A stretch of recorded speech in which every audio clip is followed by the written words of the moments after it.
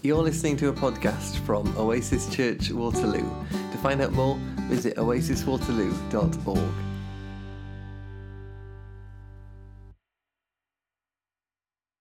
The reading today is from Matthew 21 from verse 12. Jesus at the temple.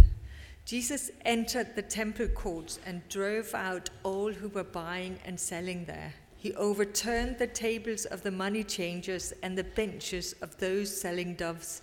"It is written," he said to them, "My house will be called a house of prayer, but you are making it a den of robbers." The blind and the lame came to him at the temple, and he healed them. But when the chief priests and the teachers of the law saw the wonderful things he did and the children shouting in the temple courts, "Hosanna to the Son of David," they were indignant. "Do you hear what these children are saying?" they asked him. "Yes," Jesus replied.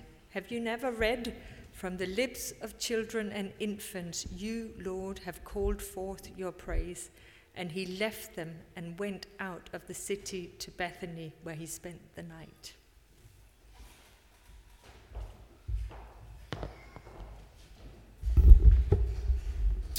Great. Thank you very much for that. So good morning, everybody. My name's Dave, and I'm going to, as Rebecca said, talk a bit about Jesus turning over the tables in the temple. It's quite a famous story. We're going to be some slides up on there in a minute, and they're going to just help us understand a bit about the temple and where it was and how it was made up. So I'll put those up in just a minute. This is a famous story. Lillian just read it in Matthew's Gospel. It's actually a story that's written in all four of the Gospels, and in three of them it's written in a pretty similar way, and then in John's Gospel it's written differently. Or at least it's differently in the book. So in Matthew, Mark, and Luke, it's written up at the sort of end of the book, or towards the end of the book, and it's in the sort of narrative that talks about Jesus riding into Jerusalem on a donkey, and then he goes off to the temple, and it's in the run-up to Jesus' death and resurrection, and it's in that sort of story as Jesus is in Jerusalem over Passover. So towards the end of Matthew, Mark, and Luke. John's Gospel, this story is placed somewhere different. It's actually right at the start of the book. Almost the second thing that John's Gospel says to us about Jesus is this story. And so I'm going to come on and talk in a minute about why it's placed differently in John's Gospel. But before I start all of that, I think if you know this story, Jesus marches into the temple and ends up turning over the money changers' tables. We'll talk about what all that means in a minute. But he marches into the epicenter of Jewish culture, the epicenter of the Jewish religion in Jerusalem, and starts turning tables over and knocking money about. It's this symbolic act of revolution and subversiveness, and it's this big moment in Jesus' life. And yet in our Bibles, if you read the little heading above story, it always says Jesus cleanses the temple, and I always think that's a little bit hilarious. It sounds like Jesus marched up to the temple and got his marigolds out and starts doing a bit of dusting around the temple, when actually it's supposed to be this story of revolution, a bit like the thing Nathan was talking about earlier with Shane Claiborne when he's going to come to speak. How do we end up making these stories so dull when they're these signs of great revolution? I don't know about you, but if you've heard this story, I'm sure lots of you will have heard this story before. It can sometimes get written up a bit like this, that it's something to do with Jesus not really liking commerce and business going on in the temple courts. He didn't really like the fact that there were these businesses going on. You know, the temple was supposed to be a place of piety and prayer and reflection and quiet contemplation, and how could you possibly have that alongside business going on in the temple? It sometimes gets written up as this almost like sacred secular divide thing. You know, we can't have secular stuff going on in our holy temple, and Jesus was somehow making this point about how this needs to be a quiet space of prayer and reflection and contemplation. I don't think it's actually about that. I don't think this is a story to us to say, you know, we've got to go and turn over the tables of the bread stand outside, or we've got to kick the school out of this building because somehow we've merged sacred and secular together. I don't think when we were running a coffee shop in this space, Jesus would have been marching in to say, how dare you run business in a church space. I don't think that's what this story is about. So I've got three things that I do think it's about. So here you go. Hopefully you can see this picture. This is a sort of artist impression of what the temple might have looked like in Jerusalem. And so it's a really grand building. This is the second temple. You know, the first temple was destroyed, and then this temple was rebuilt, and lots of money poured into it. So it would have been a really impressive building in Jerusalem. And you can see that sort of big courtyard around the edge of this building. That's called the Court of the Gentiles. Gentiles means everybody who's not Jewish. So it's basically the bit of this building that you can go into if you're foreign, if you're not Jewish. And then the main temple is this bit in the middle there. That's the main temple, and you could only go inside that bit of the temple if you were Jewish. So that little rectangle in the middle, just keep your eye on that. This is a sort of sketch of that bit in the middle. And in the middle, that main bit of the temple was again split into several different bits. So you can see on the right-hand side, I hope you can, there's what's called Gate Beautiful, which is the steps you walked up to get into this bit of the temple. And then the first bit you could go into, if you were Jewish, was called the Court of Women. And basically that was as far as Jewish women could go in the temple. And then if you walked up the steps again in towards the middle, you got into what was called the Court of the Israelites. And that was the place you could go if you were Jewish and you were a Jewish man. And then you could go a bit further into what you can see is called the Court of the Priests, if you were Jewish, a man and a priest, in the Court of the Priests. And then finally, this bit that's in the middle here is called the Holy of Holies. And that's the bit you could get to if you were a high priest. And there was a curtain, a veil in the middle of that. And the temple was the sort of manifestation on earth of God's presence. It was the place where the Jewish people got to interact with God. It was the place that summarized God's interaction with humanity on earth. And so behind the veil was this sacred space where God was. But I hope you can see that this picture of the temple is almost like a sort of filtration system. It's like you could come into the outer courts if you were foreign. You could come into the middle court if you're Jewish and now a Jewish woman.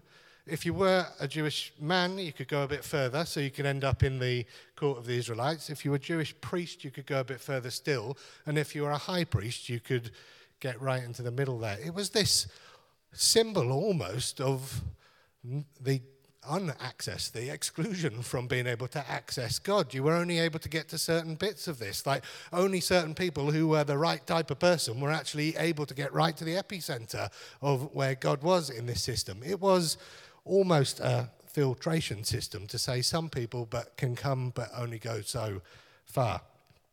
Jesus was in Jerusalem during the Passover festival. And during the Passover festival, the Jews were more strict than ever, really, about thinking about their purity laws. So they were thinking about, if I'm going to go to the temple, and the point of going to the temple during Passover was to offer a sacrifice. The money changers, the tables that Jesus turned over were the money changers, and the money changers had three jobs. They would probably be sitting in this outer court here in the Court of the Gentiles, and the money changers had three jobs.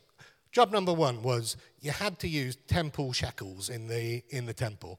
And so if you brought your foreign money with you, they would change your money and charge you a little extra on top of that to change your money for you so that you were spending in temple shekels, first thing. Second thing, you were there to sacrifice, and therefore they would sell you doves and they would sell you things to sacrifice. And then the third thing is that the temple, because it was taking in all this foreign currency, was acting like the Bank of England. It actually had huge reserves of different currencies from all over the world and almost operated a bit like a bank. And some of the money changers were giving loans out to people, and it was doing some financial transactions for people.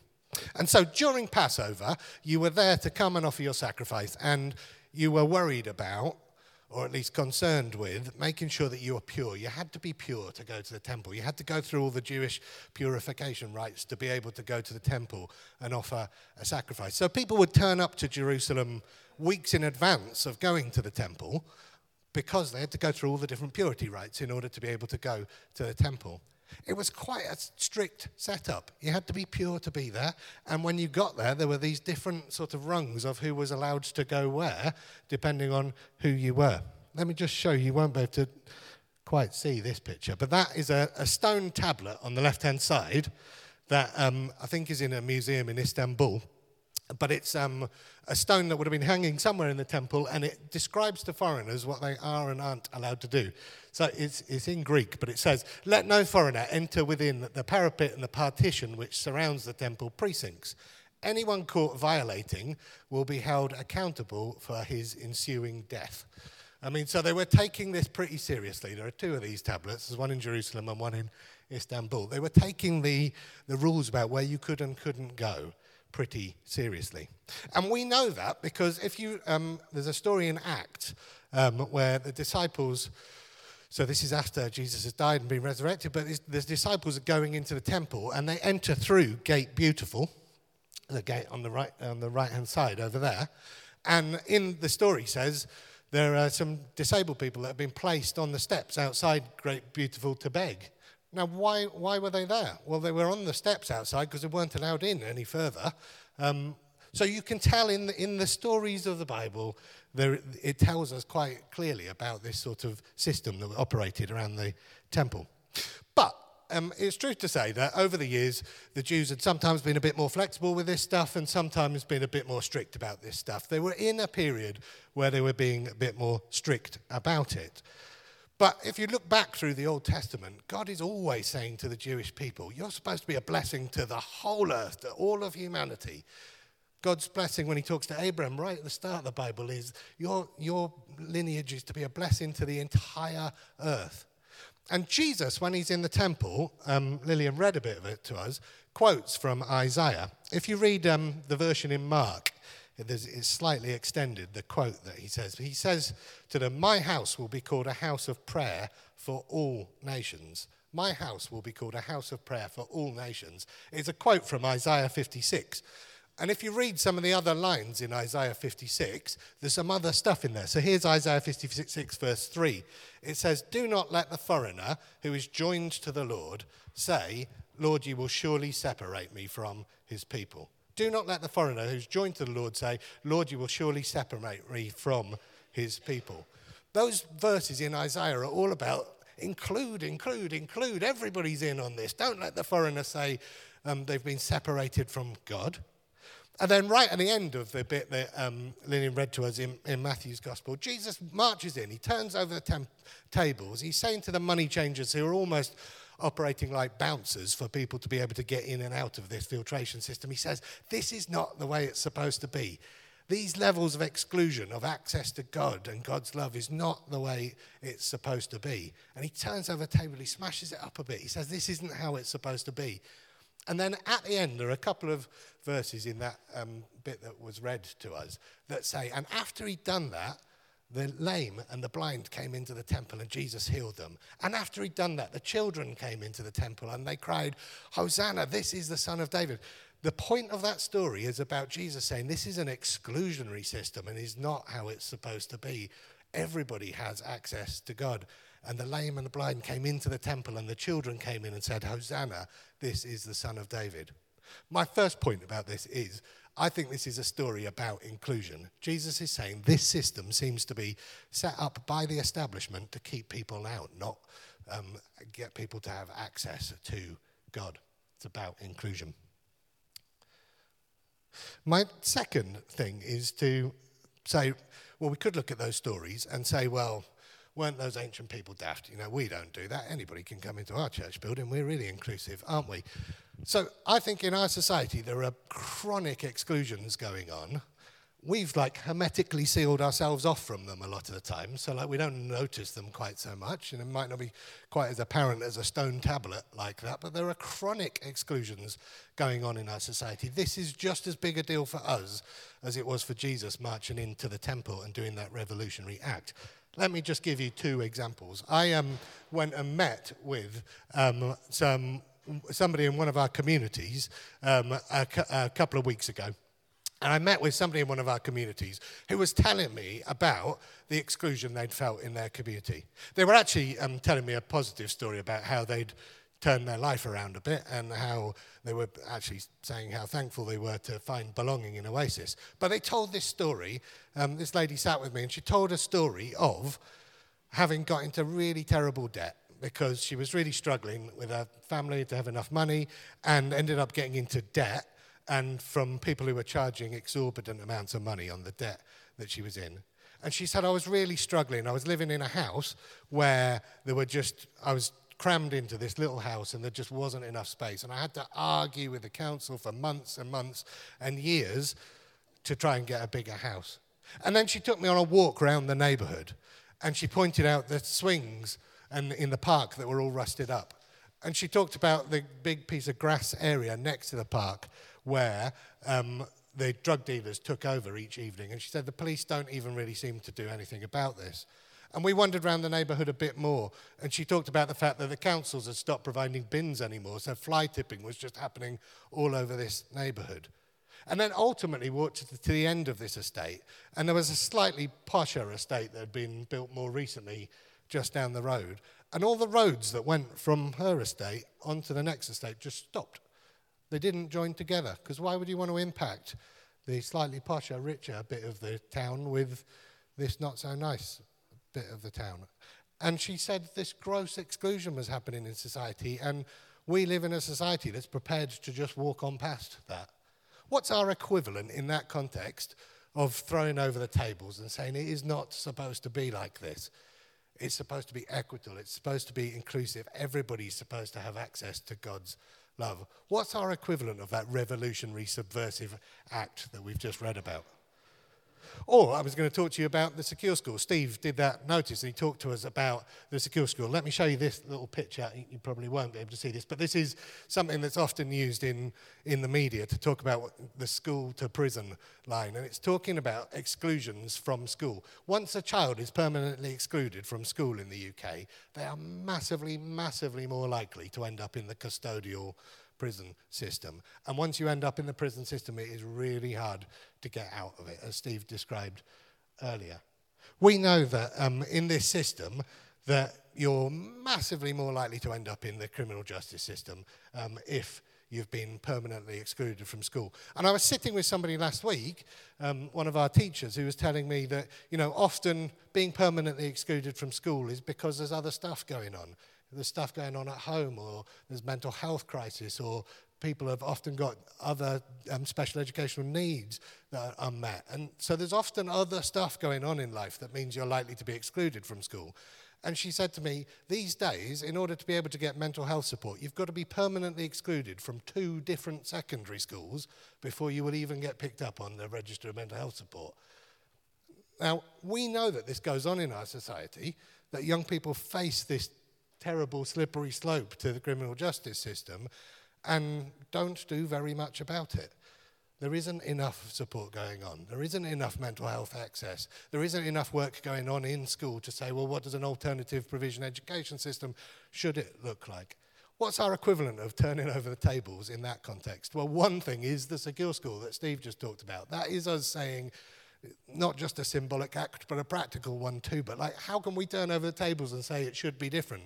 And by the way, once you've got into the criminal justice system, stuff has gone wrong at that point, hasn't it? We've got to go back upstream and say, well, what should we be doing in our schools? What should we be saying to government about alternative provision education? What do we need to actually do about the mental health crisis going on for young people in our country? These exclusions happen in our society every bit as much as they were doing in that temple system. They might just be a bit less obvious to us on a day-to-day basis. We've got to do that revolutionary act. We've got to turn over the tables. I talked to you about John's Gospel, and I told you that it was placed differently in John's Gospel. Like when you Google all of this, if you look at this story, some people say, oh, well, perhaps because John placed it in a different point in his story, maybe Jesus did this twice, it happened twice. I don't think that's true at all. John's Gospel is written completely differently to the other 3 Gospels. John's Gospel has got much more mystical language built into it, and the writer of John's Gospel doesn't necessarily collect things together chronologically, so it's not like, let me tell you a story, this happened, and then this happened. The writer of John's Gospel collects stuff together based on themes. It collects stuff together and says, well, this stuff's going to make a point, and then this stuff's going to make a different point, and then this stuff's going to make a third point. This story is written up in chapter 1 to 12 of John's Gospel. And chapters 1 to 12 of John's Gospel are about the signs. Have you ever heard about the signs in John's Gospel? But they're basically 7 miraculous events that the writer of John's Gospel tells us about in chapters 1 to 12. And in amongst them, there's some other really important stories too that aren't necessarily miraculous signs. This story sometimes gets written up as the 8th sign, but not often. There's 7 usually. Let me just tell you what some of the others are in chapters 1 to 12. So it starts with that story of Jesus turning water into wine at the wedding at Cana.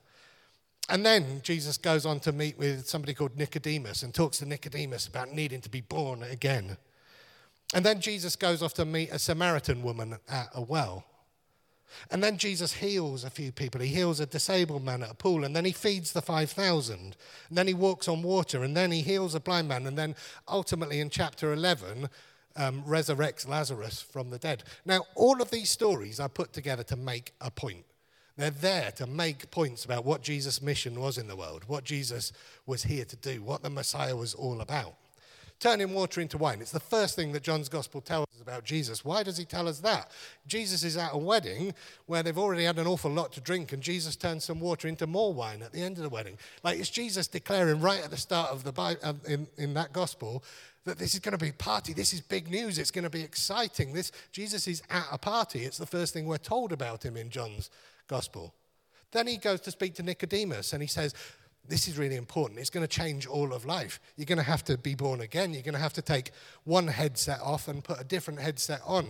This is not just like incorporate a few things into the way you've always done things. It's start again, turn around, do something different. Big message. He then meets a Samaritan woman at the well. He heals a disabled person at a pool. Jesus is hanging out with all the wrong people. The message is, this isn't just for the sort of nobles and elite. This is going to be for all the people you think have been left out in society. And ultimately he gets to Lazarus and resurrects Lazarus. The message there is, this is going to be even more powerful and bigger than death itself. So all of these stories are making big points. And then our story about turning the tables over is in amongst them. So John must have put it there to make a big point. It wasn't just something that Jesus happened to do, so I'll mention it. It's there to make a point. So what point was John trying to make? I think John's Gospel trying to make. I think there are 2 things. Here are the temple shekels. So you had to go and change your money into temple shekels. Well, the first thing, I think the point that was being trying to make was about justice. So the money changers were there, people being charged too much money. This wasn't about open access to God. This was about making a bit of money on you while you were in the temple. The Dead Sea Scrolls, do you know we found the Dead Sea Scrolls in the 1940s and 50s? And the Dead Sea Scrolls write up stories about what they thought about Judaism at the time, around the time of Jesus. And they give us a really interesting insight into the Bible and to what was going on at the time. The Qumran community, which is where they were found, couldn't talk more vividly about how corrupt they thought the temple in Jerusalem was. They talk about wicked priests. There was a sense that this had all been taken over by the elite. This was the establishment. This wasn't a place of access to God. This was like, if you're the right type of person and can pay the right type of money, and we might give you a loan if you're poor. And I think the point that John's Gospel is trying to make was Jesus was in there saying, this is inclusion, and by the way, this is about justice. This is not the way it's supposed to be. And then John's Gospel makes another profound point, I think. I think he's talking about who Jesus is. Just imagine this guy from Galilee, this guy, like a carpenter's son, turning up in the epicenter of Judaism and just marching into the temple and taking over and saying, I'm here to tell you what this is all about. And by the way, I'm going to knock these tables. And by the way, I don't think this temple should even exist. That is unbelievably provocative, isn't it? Jesus is marching into the temple, taking authority. And at the end of the story in John's Gospel, after he's done this, the Jews come to him and say, why on earth are you allowed to do this? Why have you got authority to march in here and do this in the temple? And Jesus says this to them. He says, my house, he says, destroy this temple and I'll raise it again in 3 days. Destroy this temple and I'll raise it again in 3 days. What on earth is he saying? They say, well, took us, hundreds of years to build this temple. What are you talking about? You're going to build it again in 3 days. Jesus is foretelling his death and resurrection Jesus is pretty much saying to them, I'm the temple. Like, this is going to go. This is not the right stuff. I am the temple. I am the Messiah. Like, unbelievably provocative stuff. And in Matthew's gospel, the children march in and say, Hosanna, this is the Son of David. They're saying, Hosanna, this is the Messiah. Again, to do that right in the epicenter of Judaism is unbelievably provocative. The disciples would have been in there with him. They would have been in there while he's turning the tables over. And they'll have thought, yes, we knew the Messiah was coming. We knew there was going to be this restoration of the temple. This is it. This is the moment. We're going to take over now. We're back. We're going to kick out the Romans. This is the moment where the Messiah really takes the sword to everybody and really takes over. All Jesus had to do, this is a picture of Jerusalem. You really won't be able to see this, but that's the temple over there, and here are all the palaces over here. All Jesus needed to do was, after he turned the tables over and made a fuss with the Jewish leaders, march out and go and do the same thing in the palace. The Messiah was here to take over, and he didn't do that. He came out of the temple and walked off to a place called Bethany, which is a couple of miles outside the city. And his disciples must have thought, what on earth happened? This was the moment. We were just about to do it. And he seems to have bottled it. He seems to have disappeared off to Bethany. We've got an interesting relationship, I think, with a couple of the disciples, but particularly with Judas. If you're a good evangelical, you need the death and resurrection of Jesus to make all of this make sense. And in order to get there, Judas actually has to betray Jesus. So, we need Judas to do that thing. In fact, Jesus tells him to go and do that thing in order that the death and resurrection of Jesus happens. And then we vilify Judas for having done it. We're got this sort of love-hate relationship with Judas. Did he do the thing that he needed to, or was he this terrible person that was betraying Jesus? We don't know quite what to make of him. I wonder whether all of the disciples, Judas included, had got back to Bethany and were thinking, the Messiah was here and he almost did it, but bottled it. We seem to be sitting in Bethany now, not taking over. That was the point. We were supposed to be kicking out the Romans. What about Judas? Perhaps he thought, well, this is the Messiah. I know he's the Messiah. The Messiah can't die. I'm going to set up a conflict so that he has to deal with this. I'm going to go and dob him into the authorities. I'm going to go and, it'll be fine because he's the Messiah. I'm going to go and make sure that Jesus has this conflict. I'm going to push him in the right direction, make sure he actually takes and does the stuff we're expecting the Messiah to do. So Judas goes off and betrays Jesus, and it doesn't go the way he's expecting. Jesus gets arrested. Jesus gets tortured. Jesus gets killed on a cross. But Judas doesn't display the characteristics of some sort of spy in the camp that was always going to betray Jesus. Like the moment he's arrested, he's going to plead for Jesus' release. He gives back all the money he was given for betraying him. And ultimately, after Jesus dies, Judas hangs himself. That doesn't seem like the person who was always there to sort of trip Jesus up and betray him. It seems like somebody that thought this was going to go differently to the way he expected. And I tell you that story because I think Jesus is in the temple, claiming to be the Messiah, taking this authority, but then he says to his disciples, it's not going to go the way you expect. It's going to be different to the way you expect. This is going to be a path of sacrificial love, not a path of getting my sword out and killing everybody to take over. No wonder in John's gospel, the three first things you find out about Jesus are, first of all, it's going to be a party. Secondly, this is all about inclusion and justice. And then when he's with Nicodemus, thirdly, you're going to have to look at this a different way. It's not going to be the way you expect. You're going to need to be born again. This is going to be different to the way it's expected. First three key messages of John seem fundamentally important to me. So, coming in to finish. I think this story is about inclusion. I think this story is about justice. And I think this story is about the democratization of God's love. Jesus is saying, I am now the temple, not this system that excluded people. Jesus is saying, you can access God through me. And ultimately, Paul goes on to say, actually, we are all the temple. We all get to access God. God is with us everywhere. Everybody has got access to the love of God. So if it's about inclusion, justice, and the democratization of God's love, what do we need to do in our society to turn over the tables, to make sure that people in this community, in our city, in our country, genuinely know that there aren't places you can go and places you can't go. There isn't a hierarchy. How do we make sure in this community that justice is a real thing, that we aren't excluding kids from schools and ending up sending them on that pathway that I talked about? And how do we make sure that everybody in this community knows that the love of God is available to absolutely everybody? I think that's our task together, and I think that's what this story is really about. So I'm going to stop there and hand back to Rebecca.